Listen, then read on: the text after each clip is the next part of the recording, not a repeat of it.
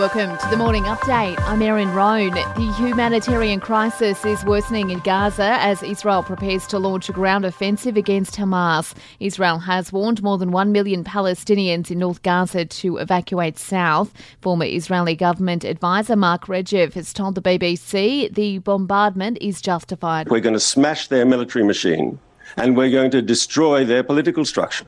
That is the goal of our operation. So if Hamas terrorists are being killed, especially considering what they did just a few days ago to our people, that is justified self-defence. Meantime, Australians who are in the region are being urged to leave immediately. A second repatriation flight has left from Tel Aviv, with more planned in the coming days.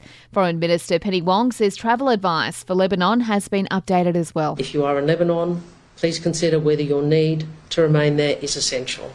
If you wish to leave, you should note that a crisis could limit commercial options for departure and you should consider the first available option.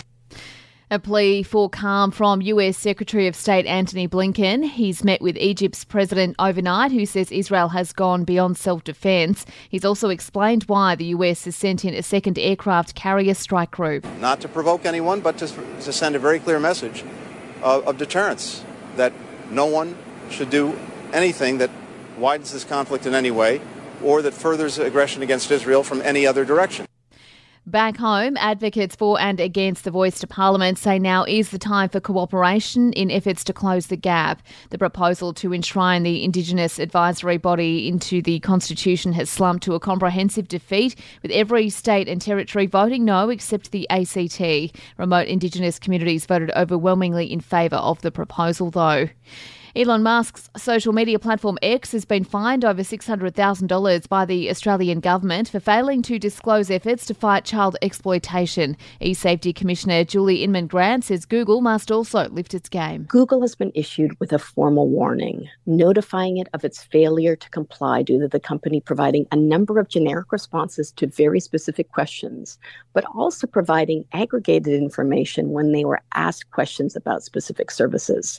And the Gold Coast will today state its case to host the 2026 Commonwealth Games. It's proposing a scaled-back event at a cost of around $700 million. Sport and entertainment is up next. The Australian men's one-day side is rallying around Pat Cummins ahead of their must-win World Cup clash against Sri Lanka. The Aussies have chalked up 2 losses, with questions now being asked about his leadership. But Mitch Marsh insists he is the man for the job. I think one of his strengths as a leader is leaning on others, and he's been really good at that. We're all here to help him when he needs, but I think he's doing a great job. He's a great leader within our group. I think it's not just Paddy. We've all got to make sure we step up this game and get us a win. And in netball, the Diamonds have beaten the Silver Ferns 55 points to 46 in their second Constellation Cup match. In entertainment news, and Taylor Swift and Travis Kelce have taken their romance out in public. The pair spotted at Nobu in New York for a bite before heading to 30 Rock to watch Saturday Night Live. And that's the latest from the Nova Podcasts team. We'll see you later on for another episode of The Update.